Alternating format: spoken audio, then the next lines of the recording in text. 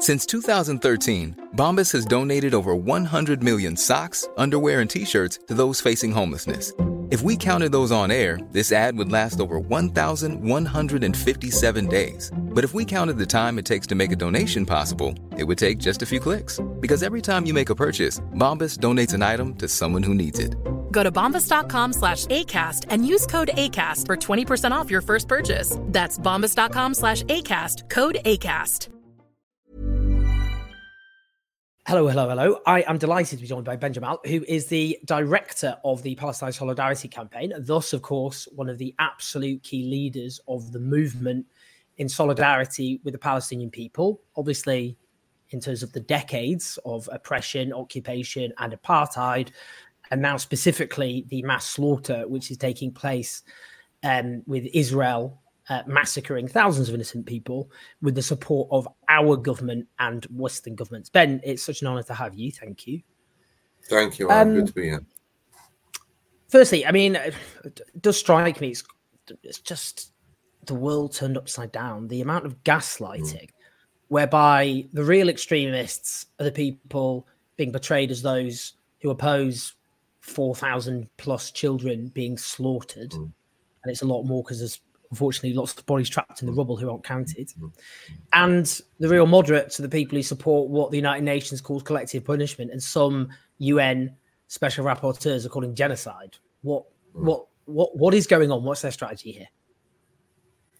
Well, yeah, look, some of this is very, very familiar to anybody who's been campaigning for Palestinian rights for years.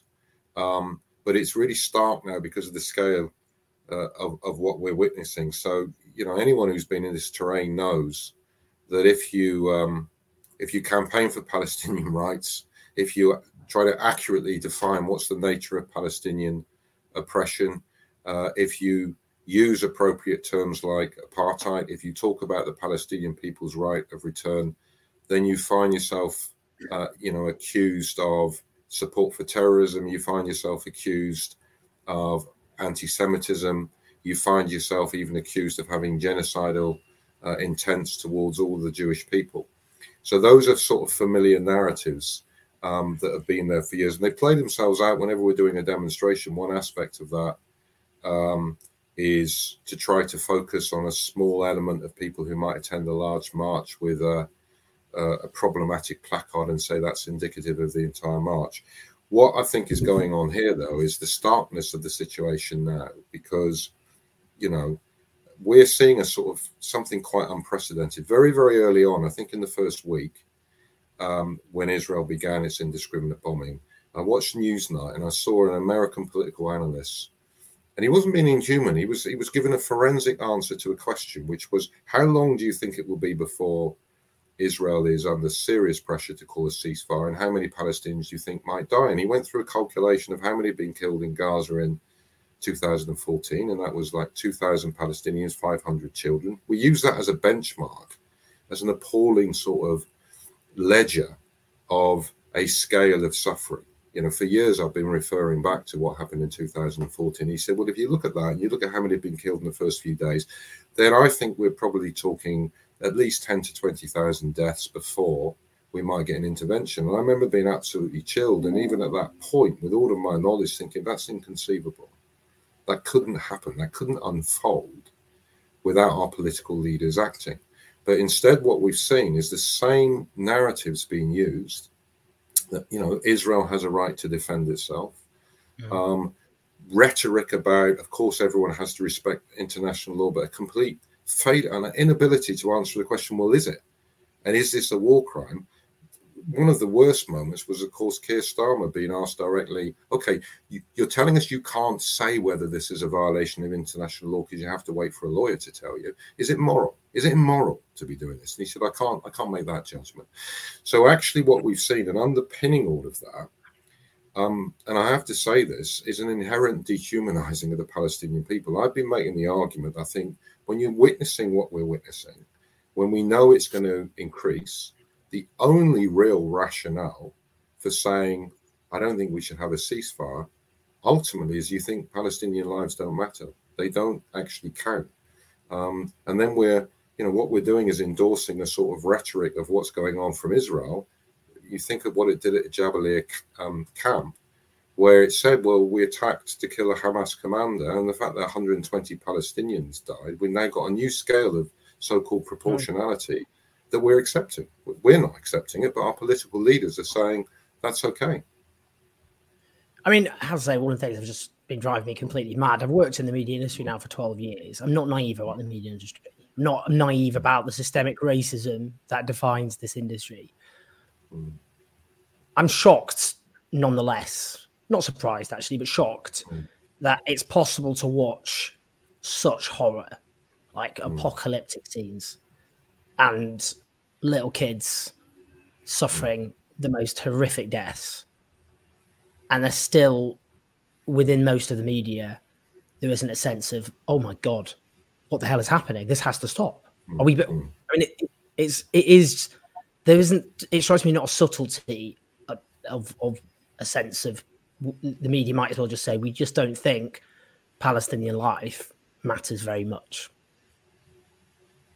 Yeah, I think that's absolutely true, and it is, as I say, although we're all familiar with this, when you see it unfold in this scale, it's shocking. I've had the experience at recent demonstrations of people coming up to me as we're assembling. I've never experienced this before. People coming up to me, actually grief-stricken, people coming up to me and just weeping. Some I know, some I don't. I think they've seen my media appearances and they're coming up to me and they don't know what to say and they don't know what to do. And in a sense, part of the reason why they're marching is they need the reassurance that they're not going mad, that there's a whole body of other people that are witnessing this and seeing this in the same way. And they want to find something they can do to channel that into action to say this has got to stop. So I think that's familiar. The other thing, of course, that's going on, though, is a complete unwillingness to contextualize this. So that if you make an effort to say the clock didn't stop ticking, it didn't start ticking on October the 7th, that there is a history here, then of course you immediately find yourself in an argument of, are you justifying what Hamas did? I have to keep going into interviews where I keep having to make the point, and I always go to the framework of international law, as imperfect as it is. So that's the framework we have to use, to justify any use of force. International law does say that an oppressed people have a right to defend themselves, including through armed resistance, but it makes clear that the targeting, killing of civilians, taking of hostages are illegal. So you condemn them no matter who does it. But you should be able to say all of that, but say these things don't happen in a vacuum. And part of the narrative that, we keep hearing, it's a line the Israeli ambassador always uses, say, well, there was a ceasefire. There was a ceasefire up to October the 6th. You think, well, let's just push the clock back a tiny bit in the history. Let's go back even just as far as January the 1st this year. And between then and October the 6th, 250 Palestinians, including dozens of children, were killed in the West Bank by Israeli forces and by armed settlers. In 1 week in 2023, Israeli settlers set fire to 17 Palestinian villages. We have Israeli ministers openly calling, Bezalel Smotrich saying a particular village, Harawa, should be erased from the face of the earth. So that's the idea of a ceasefire. But if we go back to where we need to go back, we've had a decades-long military occupation, and since 1948, a state established on a process of ethnic cleansing, 750,000 Palestinians, including all of my extended family, forced from their homes. And then the imposition of a system that there's a consensus emerging across international civil society and saying it meets the definition of apartheid. So that's the context in which all of this is occurring. And part of what I would say is, if you build a system of apartheid that's built on the principle that certain people have rights and others don't, you have to dehumanize those to whom you deny rights. And what we're seeing is the almost inevitable but stark and brutal consequence of that you end up just justifying and carrying out what we can only describe as an unfolding genocide. But what's appalling And I think we are all facing, but our political leaders are facing a fundamental moral test that I think and believe history ought to judge them for, which is, what are you doing in this moment as this unfolds? And all of those politicians who at the moment are failing to call for a ceasefire should be held to account. They should be held to. I'm Sandra, and I'm just the professional your small business was looking for. But you didn't hire me because you didn't use LinkedIn Jobs. LinkedIn has professionals you can't find anywhere else, including those who aren't actively looking for a new job, but might be open to the perfect role, like me. In a given month, over 70% of LinkedIn users don't visit other leading job sites. So if you're not looking on LinkedIn, you'll miss out on great candidates like Sandra. Start hiring professionals like a professional. Post your free job on linkedin.com/people today. Hey, it's Ryan Reynolds, and I'm here with Keith, co-star of my upcoming film, If, only in theaters May 17th. Do you want to tell people the big news? All right, I'll do it. Sign up now and you'll get unlimited for $15 a month and 6 months of Paramount Plus Essential Plan on us. MintMobile.com/switch. Upfront payment of $45 equivalent to $15 per month. Unlimited over 40 gigabytes per month. Face lower speeds. Videos at 480p. Active Mint customers by 531.24 get 6 months of Paramount Plus Essential Plan. Auto renews after 6 months. Offer ends May 31st, 2024. Separate Paramount Plus registration required. Terms and conditions apply if rated PG. Okay. Very, very, very well put. I mean, I'm glad we mentioned just the number who were killed in the West Bank before October the 7th, because the point there about when people say the ceasefire was broken is the argument is, do you think the families of those 250 people think that the ceasefire was intact? And that just because if they were Israeli, if they were 250 Israeli civilians who'd been killed, then nobody would consider that a ceasefire. And that in itself reveals just how much Palestinians have been dehumanized, because the other way around, if there was one Israeli civilian killed, that would be regarded as a ceasefire over. Yeah. Just in terms of politicians, because we often get this kind of whataboutery trolling, basically. You know, in a world of so much evil, why are you focusing on this? And I had some unfortunate few souls on social media going, why do you ever talk about Yemen? I've written about 10 columns in Yemen. No columnist has written more about Yemen than I have. I've been to the Yemeni refugee camp. The only time I've ever wept on camera was in a Yemeni refugee camp. But you know, that is a bloodbath in which perhaps 15,000 civilians have been killed by Saudi airstrikes over several years in a country 22 times bigger. And that's not to belittle the horrors of Yemen, which I feel very emotional about. But the point is that, I mean, it's just, you know, the utter horror. But I suppose the question I would ask is, in terms of, as one of the protest leaders, what's the strategy now? Because at the moment we have a conservative government going, we'll just give carte blanche to the Israeli government to behave as they wish. You've got a Labour opposition where the Labour leader supported war crimes and then lied through his teeth, and now is just letting, he's just ignoring MPs who stand against him. So what do you see as the strategy going forward? Well, look, in the immediate, we've got to use every channel and avenue to build public pressure on our leaders to call for a ceasefire. And look, people often ask the question, well, what do the protests achieve? It's a valid question. You know, people always go back to the question of the Iraq war demos. I was on them. I'm sure you were. And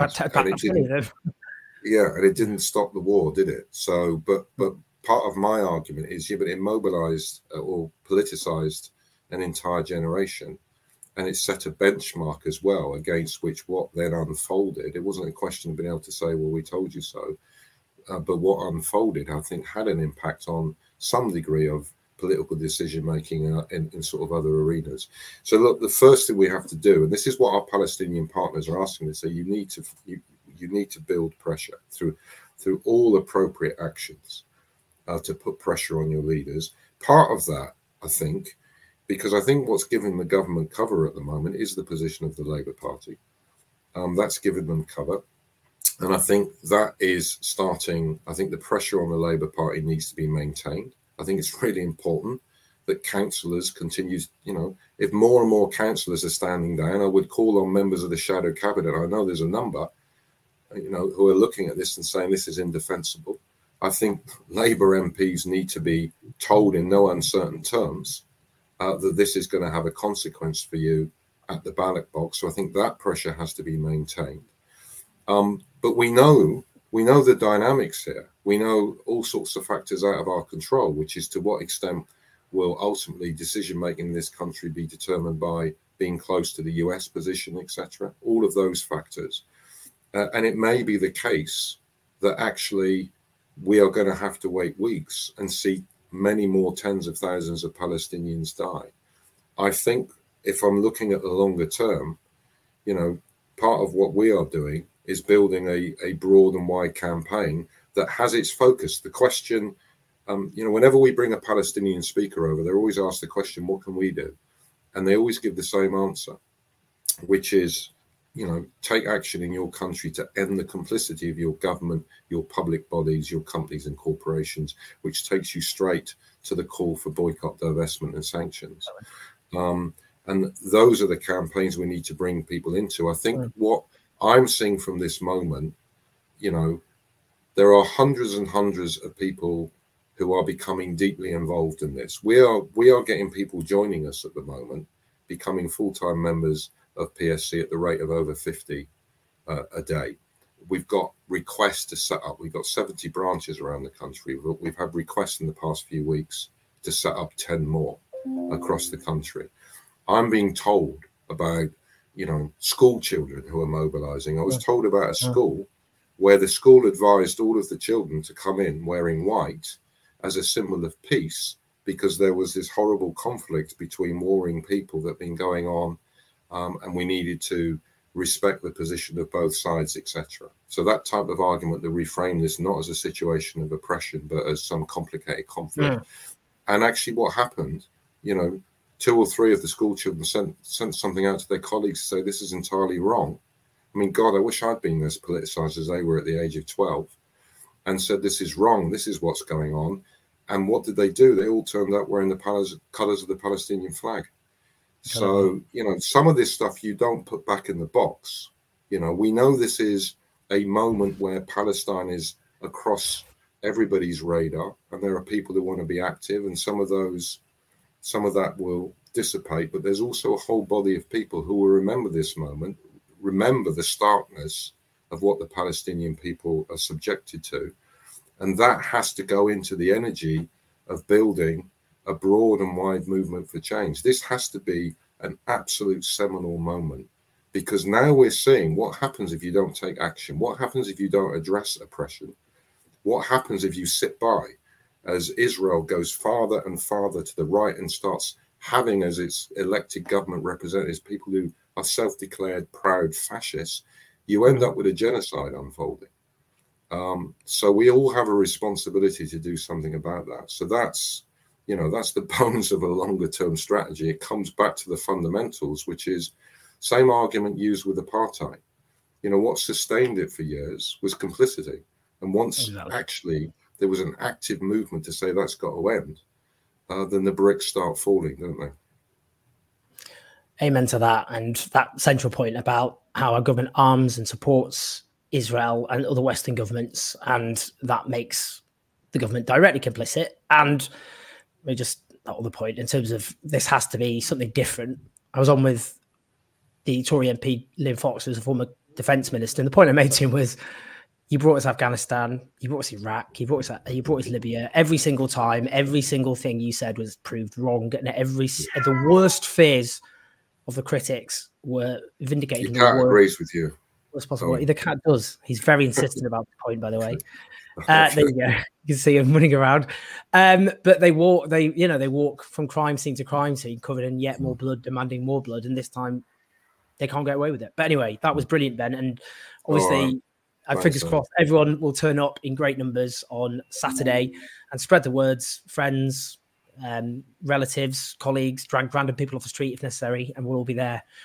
Thank you. I'd echo that. Bring everybody you know. Including my cat. Including the cat, maybe. Okay. Thanks so much. Please like and subscribe, and thank you so much to Ben Jamal. And do support the Palestine Solidarity campaign. I'll include a link so people can join them. And speak to you soon. Cheers. Thanks ever so much. This message comes from BOF sponsor eBay. You'll know real when you get it. It'll say eBay Authenticity Guarantee. And you'll feel it.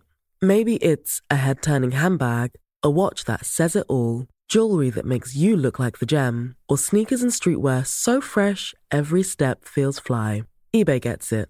So look for the blue check mark next to that thing you love and be confident that every inch, stitch, sole, and logo is checked by experts. With eBay Authenticity Guarantee, you can trust that feeling of real is always in reach. Ensure your next purchase is the real deal. Visit eBay.com for terms.